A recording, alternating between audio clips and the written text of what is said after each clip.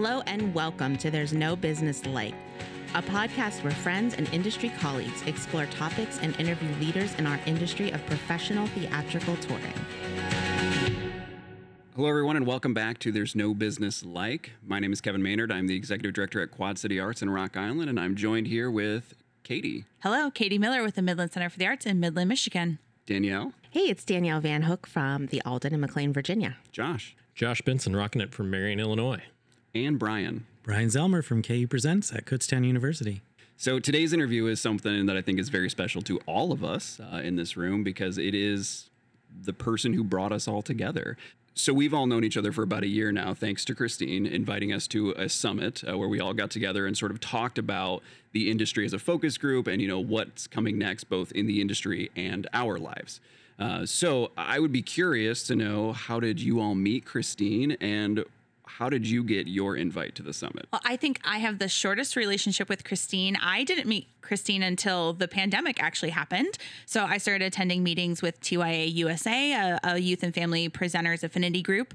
And some of the agents came and joined that conversation one day. And out of that, I just get this email from Christine Cox saying, "Hey, I think you're pretty cool. Do you want to have a phone call?" And I was like, "Yeah, sure. What else am I doing? I'm sitting in my house by myself." What was supposed to be a 30-minute conversation turned into 2 hours of us just chatting and getting to know each other and sharing stories and talking about what we were up to. And I just specifically remember wandering around my house and ending up in my kitchen and being like, "Oh my, we've just spent 2 hours on the phone. I should probably let you go." And out of that has come a really great friendship, and I'm really grateful for that. Yeah, so I started my current job in 2015, and The Amazing Max was a part of the season that I was blessed to inherit.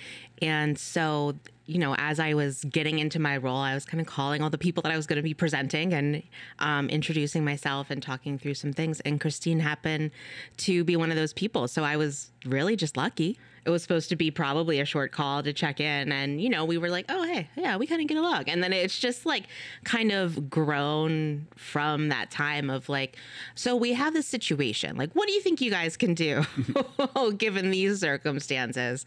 Yeah. And then that brings us to the future of just hey, what about this?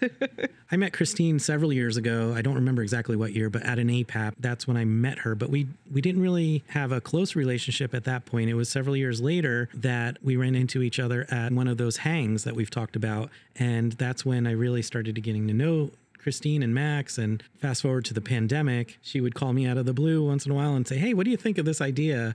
Or "I had this idea and wanted to bounce it off you." And we would talk for a while. And I remember when she was first thinking about trying to do the magic lessons that Max was doing, but with theaters and things, which I think many of us here have already worked with her on that back during the pandemic. And so it's just, we've had a really good relationship with her. And then when she invited us to get together and introduce us, it was just a really magical moment, I think, that she saw something that we should be connected. Yeah. For me, it's been 8 or 9 years, I think. It was Arts Midwest Milwaukee.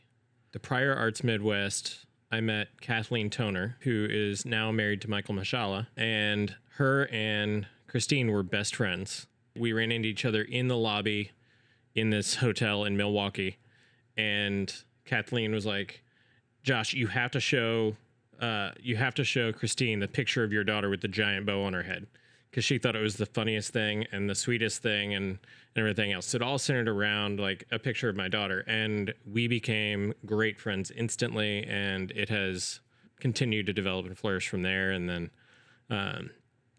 I was lucky enough to meet all of you at the summit as well and be put together with that. So I met Christine through a conference and mostly through Max, just being, going to different showcases and being sort of obsessed with magic. And I mean, I can't do magic. I know nothing really about it, but just loved it.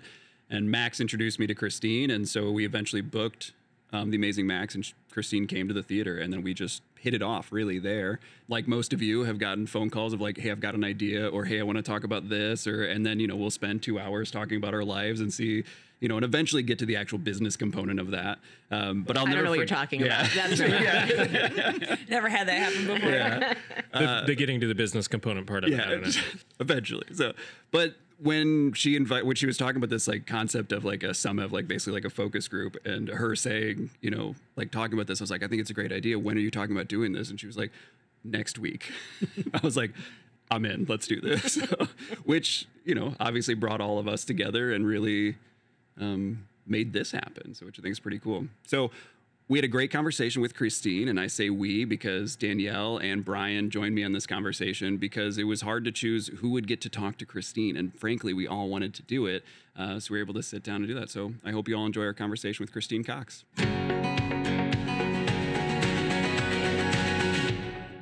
I'm Christine Cox, and my company is C Squared Entertainment, and I'm a producer, an agent, and a manager. Thank you, Christine. Thanks for being here today. I guess let's just kind of start out. How did you get into the industry? Well, I started off as a princess. I'm being serious. You still are. I already know the story, so I know you're serious. So I was a dancer who moved to New York City. I actually moved to New York to pursue dancing and to pursue dance education. And I was working at a shoe store, LaDuca Shoes, which is the shoes that everybody wears on Broadway. I responded to a Craigslist ad where they were looking for a costume character for a kid's birthday party. I thought, okay, I think I could do that. I did dance parties growing up, and I love kids. I work, all that stuff. So I was actually, I don't even remember, maybe Paddington Bear or Elmo, like not a princess at first. I learned how to make balloon animals on the Long Island Railroad, and I met a woman who taught me how to make balloon animals, and she became my business partner to a company called A Princess Visit. So in my early 20s, I was a princess running a princess party company, and I met a magician at one of those parties that I was working. And little did I know that I was going to date this magician, but I did. While we were dating, let's just say he didn't run a business. He just had people call him, and he would show up and do parties. And I couldn't believe he didn't have contracts. He didn't take deposits. And I can't tell you what happened, but one day I just started answering his emails for him. And I suddenly was running his business and my business, and that's how I got started in the industry, was responding to my boyfriend's emails. It's fantastic. I'm actually going to go back a little bit further because I'm very curious. So before you started doing the princess visits at the birthday party, you mentioned that you learned how to do like balloon animals. So obviously, like, you were interested in performing and interested in kind of that entertainment aspect early on. Where did that start? So I started dancing when I was 3 or 4. That led me into teaching dance when I was 16 and working with kids. And then that led me into learning how to make balloon animals like people do, learning how to face paint, learning how to do kids' birthday parties. I'm talking about it like it's an art. I guess it is an art, right? Because think about it. It is totally. Yeah, I mean, think about it, right? A kid, their first exposure to art might actually be through their birthday party. Mm-hmm. They might not go to a theater. Maybe they don't have access to a theater. And then a lot of artists, and I know you guys have talked to my husband, the amazing Max, a lot of his work built by doing birthday parties. And that's frankly what happened with me too.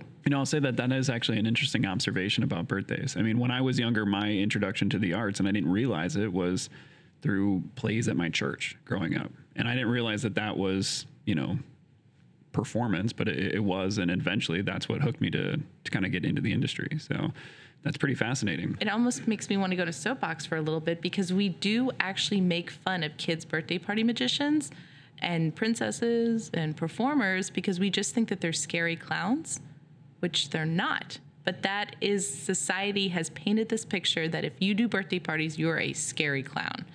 And for a lot of kids, their birthday party is their first, it's so special, right? They're planning it for a year. Two people on here have children and know that. Yeah. Mm-hmm. You went from answering your boyfriend's emails to having a full-fledged agency. And you don't just put up a website and start doing that. Tell us a little bit more about where the nugget of the idea came from and how you grew it. So I'd taken a course in college that was all about putting a production. And it was about creating a budget, thinking about marketing, thinking about advertising. So I think I just naturally started putting those aspects into it. And then he started doing a show off Broadway. So I know he shared with you guys, and for those who didn't listen to the episode, go back and listen to the amazing Max Darwin, talk about it. But what really happened was I told him I didn't want to be a gypsy for the rest of my life, which is ironic because we're nomads now. But he started doing a show because I felt like just doing birthday parties, we were never going to make enough money and we needed to elevate our careers. And so he asked a theater if he could rent it for the week. For 2 weeks, it turned into 11 years. And then the agency came into it because we were so successful in creating his off-Broadway show. Everyone else that wanted to advance their careers came to take me out for coffee and ask me for advice. And then luckily I was business savvy enough to be like, sure, you could hire me on as a consultant. So my first artists on my roster were actually artists that I consulted with that did not have a show. They didn't have, they had a show. I take that back. They had a show. Maybe the show needed some tweaking. They didn't have marketing materials. They didn't have a tech writer. They didn't have a grasp or an idea of how they were going to take their show and put it into an actual theater. What type of artists are we talking about? At that point, when I started the agency, it was all family artists. So the show that I had created with Max was a family show. I had also joined the Off-Broadway Alliance. So I was also in New York working with a lot of artists, not necessarily in the family field, but artists that wanted to be off-Broadway. So the thing about off-Broadway in New York is any theater under the size of $4.99 is called off-Broadway, which most people don't know. So I also was attracting a lot of folks, and so it wasn't just family, but the agency started as a family agency. Gotcha. To start an agency, you obviously need talent to represent, and people take different approaches to that in our industry. What's your approach for finding an artist? Or do you have certain criteria or things that you're looking for and that's saying, yes, I will represent you, I can represent you? So I see a lot of work in the family world, which I've always been passionate about.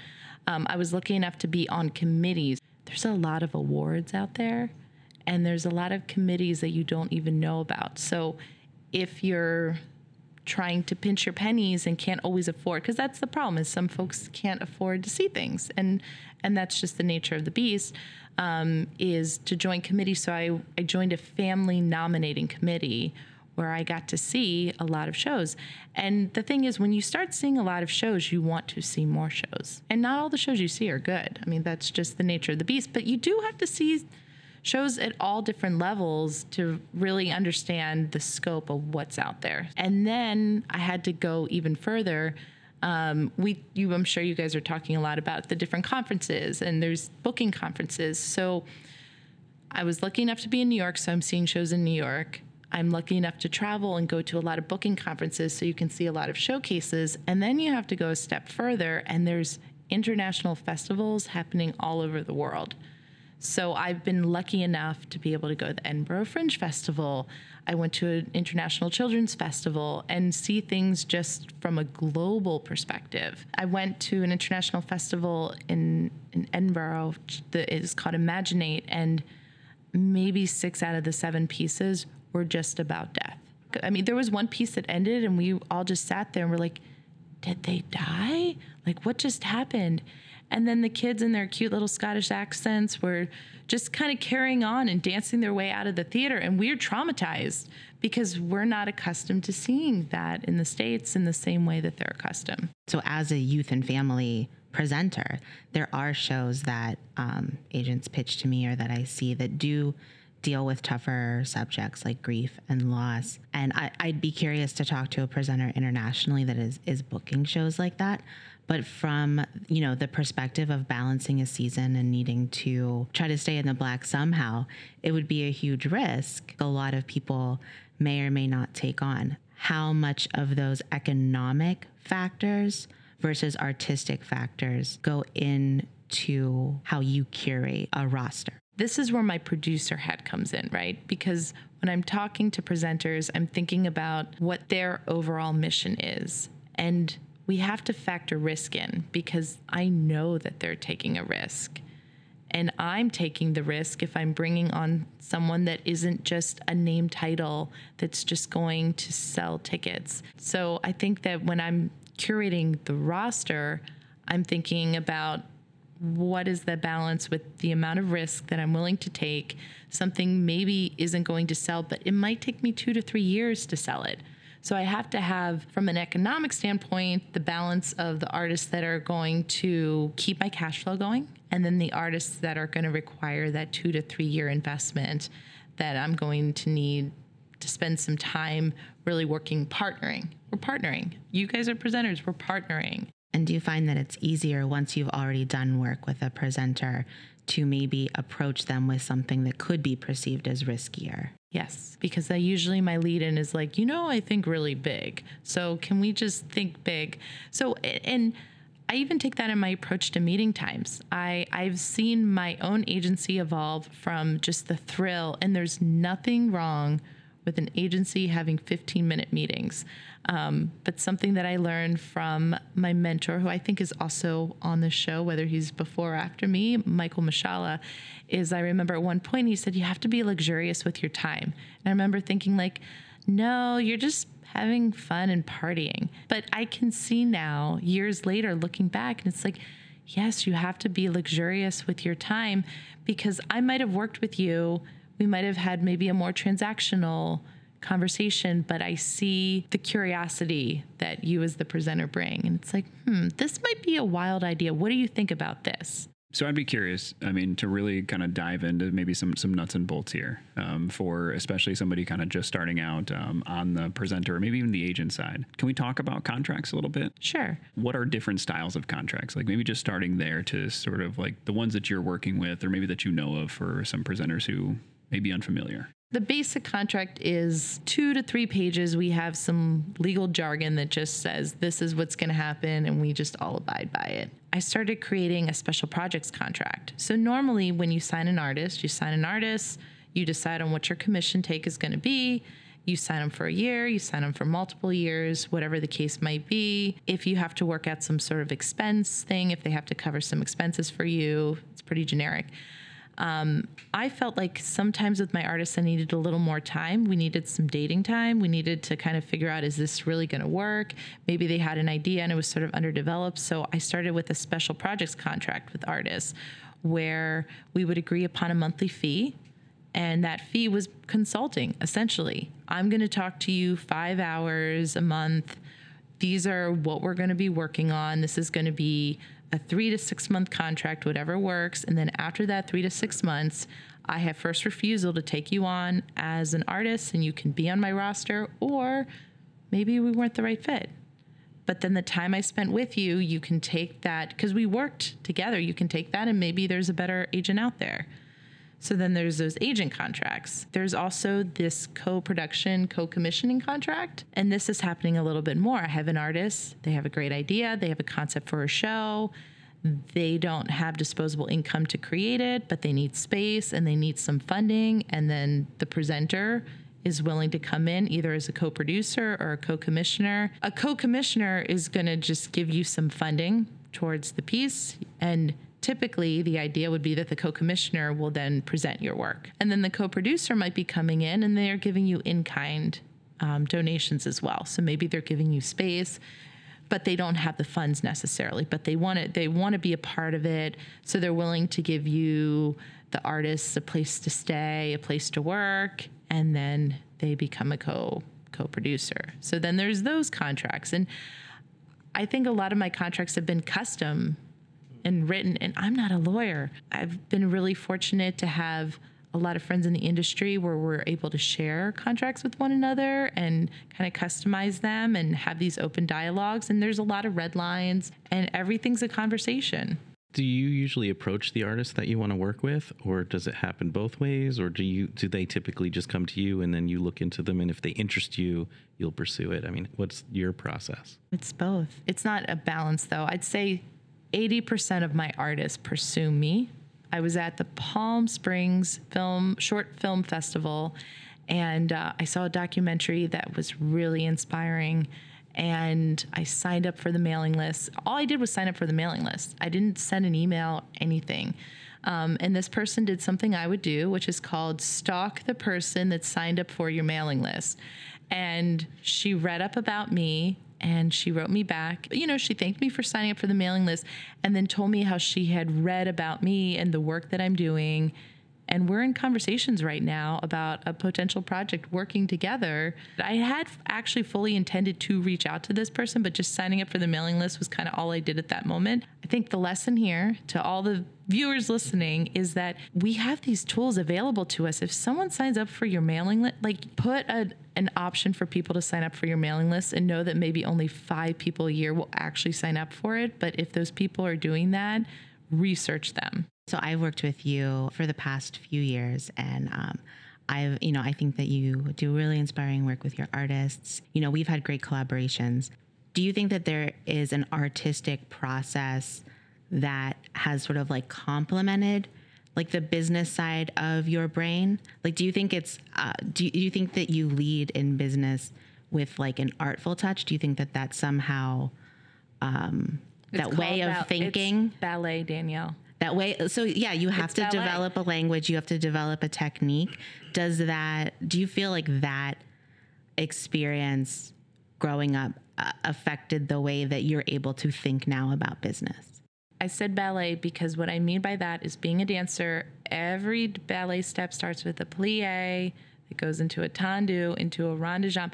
There's a step that leads to the next and leads to the next. And I think that I'm really pragmatic in my approach. And the creativity comes from my experience as a dancer. And it's even like, look back to the artist contract, right? It's like, well, let's be pragmatic about this. Let's start off and, do this 3-month approach to get to the next step, And, it's like warming up. So for an artist who has never worked with an agent or a manager, what would be like some red flags as to like, this is not the right contract? Like they're asking for too much of a percentage or they're asking for too much of this. What do you think should be the red flag for an artist who's working with an agent? You should not assume that agents, managers, producers are out to get you, but you should understand what you're walking into. So we early in producing, we got into a really bad contract where we had to essentially sign 50% in perpetuity. We hired a real estate person. That person was not the right lawyer to look at the contract. There are agencies out there that specifically look at entertainment that you could pay them $200, and $200 feels like a lot of money, but it's $200 well spent to have them review the contract.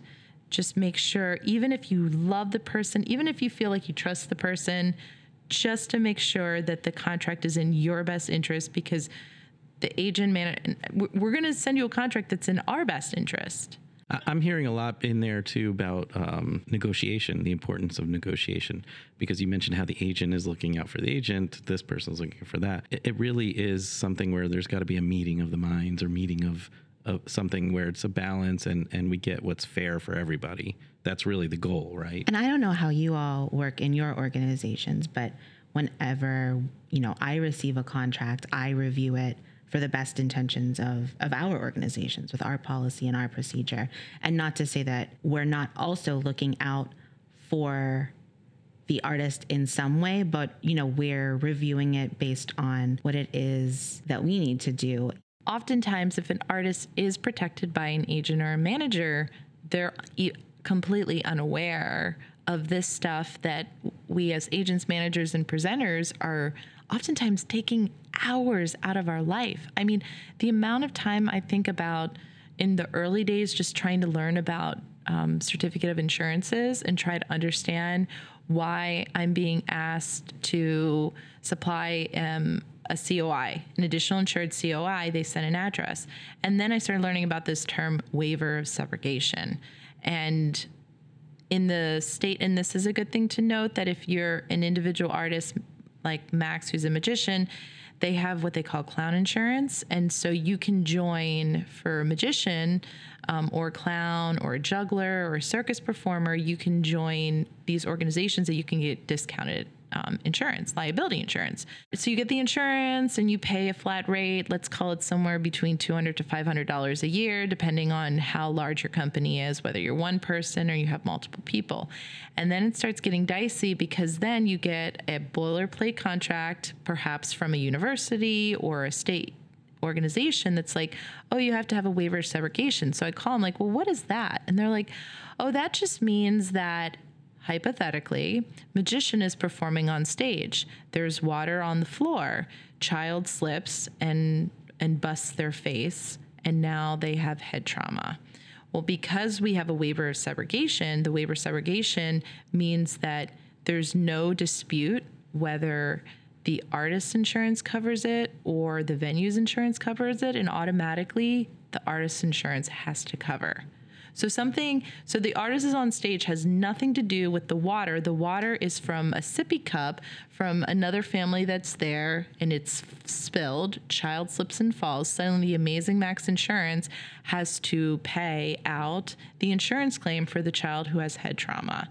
And I went head to head with a predominant synagogue in New York City saying, this is not fair. Many hours, many back and forth, and then we finally were able to drop it. But I was fighting on behalf of the artists, and I think a lot of artists, and I haven't heard nightmare stories, but I can imagine. Now I know what a waiver of subrogation is, and I say no every single time. And most of the time, there's not water spilled from a sippy cup. And we have an amazing time.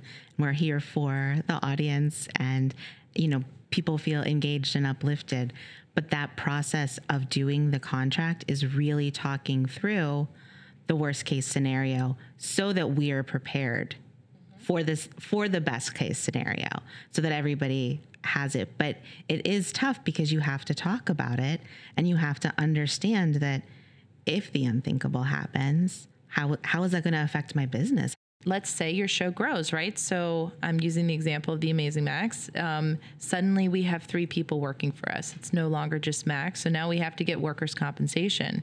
Now we have to pay unemployment. Now we're told by the state that you can no longer hire people as an independent contractor, but you have to make them an employee. So now suddenly you're paying a performer $100 a show. You now really are paying someone $175 a show because now you're covering their unemployment. And we had a really, really hard lesson early on where we lost $20,000. And I tell you, $20,000, that's not a small penny because of somebody who had filed for unemployment, and we got audited, and I had to give them 3 years worth of all of my accounting. And somehow magically it felt like, wow, I can't believe we had hired 96 people throughout that time. And then we had to pay back unemployment. So the person I paid $36 to flyer around the hotels in New York City, this is when I was producing in New York, we had to pay unemployment from that person. Wow. So, obviously it sounds like you've learned a lot. And this is why I charge people to consult with them, because truly, we're going through the nitty gritty, but you don't know what you don't know. And I'm happy to sit down with artists, and I've helped artists set up LLCs, helped artists navigate getting workers' comp, getting unemployment, getting liability insurance. It's just a part of what you do, because I need my artists to do what they do, right? That's really what it all comes down to. So if they're stuck in the weeds dealing with all of this stuff, if we could have prevented all of that, and we can set you up, give you a strong foundation, then you as the presenters get the artists at their best. Christine, I have a time machine. A lot of people know this by now, but I want to bring you back on it. We're going to see Miss Christine. Actually, no, we're going to see Princess Christine. And I just want to give you a minute. Is there any advice that you wish she had at that time, or just some encouragement even? I came from an artistic background, and I can't speak for most producers and agents and managers, but I think I would say most of us came from an artistic background, and you feel like you have to choose. It's either one or the other. And I think what I would tell myself, or anybody out there younger listening too, is that maybe your energy is going in a different way. I feel like even from a business perspective, what I'm doing is still creative. And I'm still following the same ballet approach of I have to start with the plie to the tendu to the rondage, that I'm going from one step to the other, and then I'm fulfilling myself because I'm dreaming big and building bigger projects. So actually, can I tell myself 2 things? Yeah, go for it. All right. So the 2 things I'm going to tell myself is to keep dreaming big. I don't think I dreamed that big when I was younger. I think I had more confidence later. So dream big. And then you don't have to choose. find a way to take all the things that you love and find a way to make them complement each other. For new presenters entering the field, obviously you've had an opportunity to work with hundreds of those individuals and hundreds of presenters. So what advice would you give somebody new to this industry? I've been a big proponent for mentorship, and I don't think that we prioritize mentorship enough. And this is not just for those coming into the industry. This is for those already in the industry. I think too many people forget about themselves when they were first starting out. And there are mentorship programs out there, but I don't think that they're long enough, that they're practical enough, and that they're actually making a big difference. It's your role as you're entering the industry to be pursuing mentors and to be asking questions, and you will be surprised how generous people are. But then it's also the job for those that have been in the industry for a long time to be answering those questions and to not look. We all have boundaries, and we could do a whole podcast about respecting people's boundaries. But I think that, and actually I'm going to steal something my husband said about kindness. He talked about, what do you look for in a presenter? And he said kindness. And I think that the same thing goes, there's a lot of people out there that are kind. Find those people that you're curious about, interested about, and you'll be surprised how much they're willing to share. Christine, thank you for your time. Thank you for coming and chatting with us. And thank you, honestly, for introducing all of us to one another to make this happen. So thank you for everything. Oh yeah, no, I'm totally taking credit for this. Oh, as you should. I feel It is you. I feel That wasn't hyperbole. That was literally you put us together. no, and a lot of this came from. I met you guys all at sort of different times, but you guys have all been willing and open to taking a text or a phone call. In fact, this happened because I talked you into doing something that didn't have a lot of details, and you all just trusted me and went along with it. And I think that that's, a good example for those of you listening, that there are people to trust, and that if we trust each other and we come up with big ideas that seem completely crazy and unachievable, we might actually be sitting in a Homewood Suites in Toledo, Ohio. All right. Thank you guys. Thank you so much. You guys, I so enjoyed this conversation with Christine, and I just wanted to kick off by saying I really appreciated what she had to say about, birthday parties and kids entertainment, and how that really is a wonderful gateway to the arts for young children in particular, and how important those moments and memories really are. I think we do tend to write those types of performers off in our industry and maybe not take them seriously, but I thought that was a really wonderful point that she made about it is an access point. It's a gateway, and made me think a little bit more deeply about what I might do for my son moving forward in that way.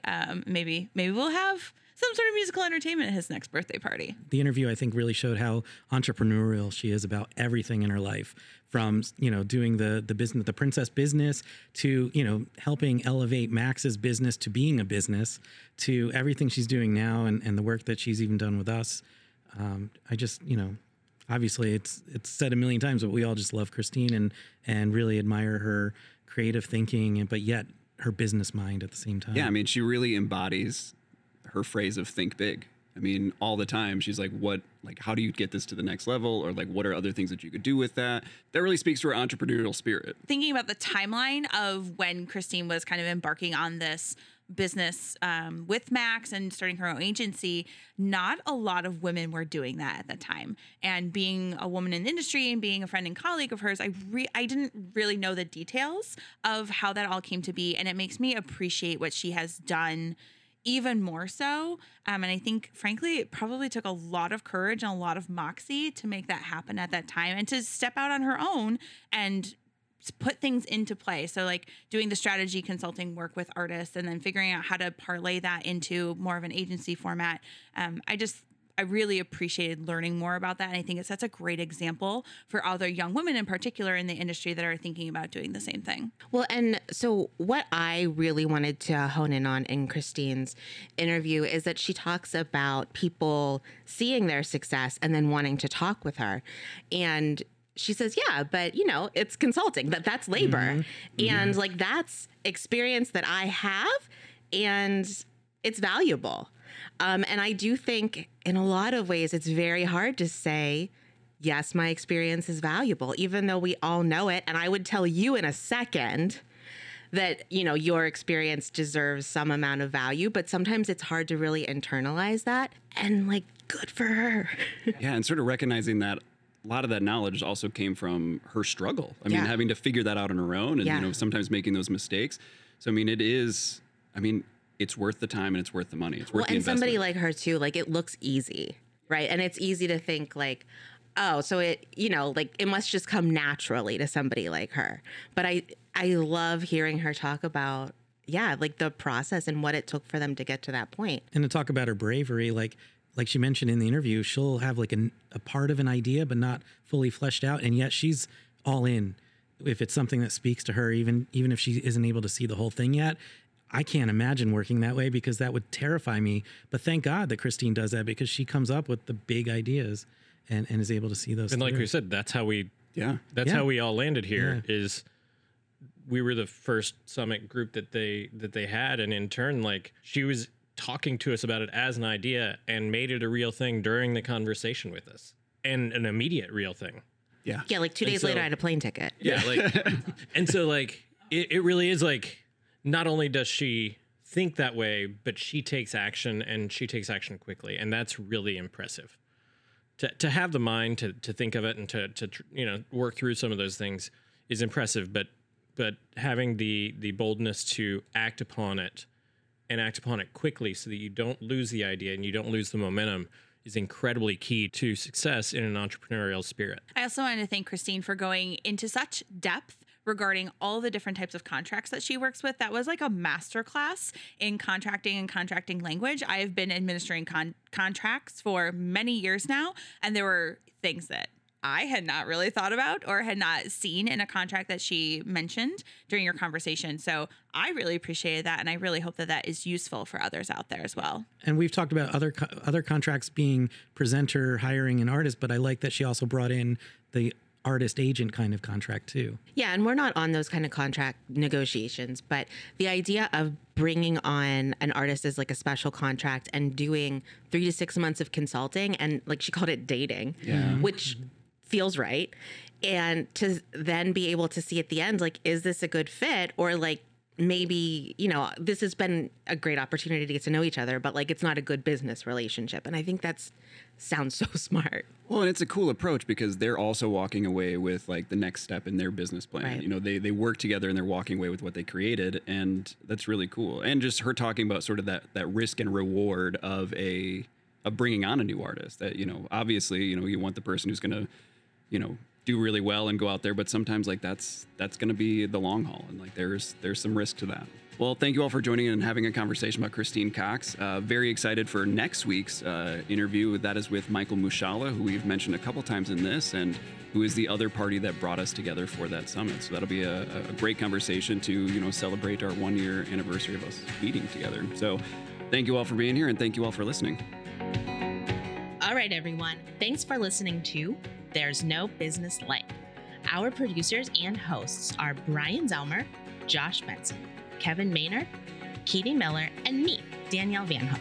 Views expressed in this podcast are ours alone and are not reflective of the organizations we are a part of. Keep up with us at nobusinesslike.com. There you'll find links to all of our episodes and socials. If you like this podcast, give us a like, a follow, a review, or our favorite, a 5-star rating. Oh, wait, what was that site? I got it, don't worry. It is nobusinesslike.com. Do I sound out bus-I-ness every time I type it? Yep, sure do. Stay in touch, my friends.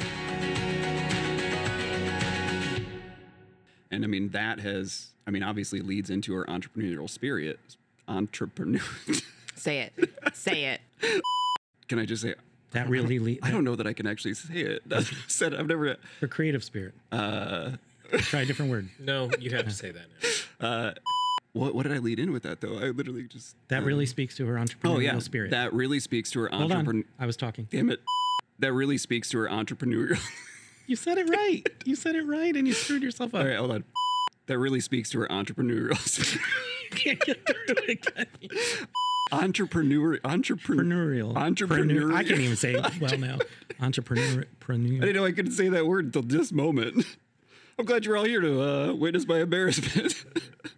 That's the entire act. Just you trying to say that word over and over and over. And over. Hold on. I think I can do it.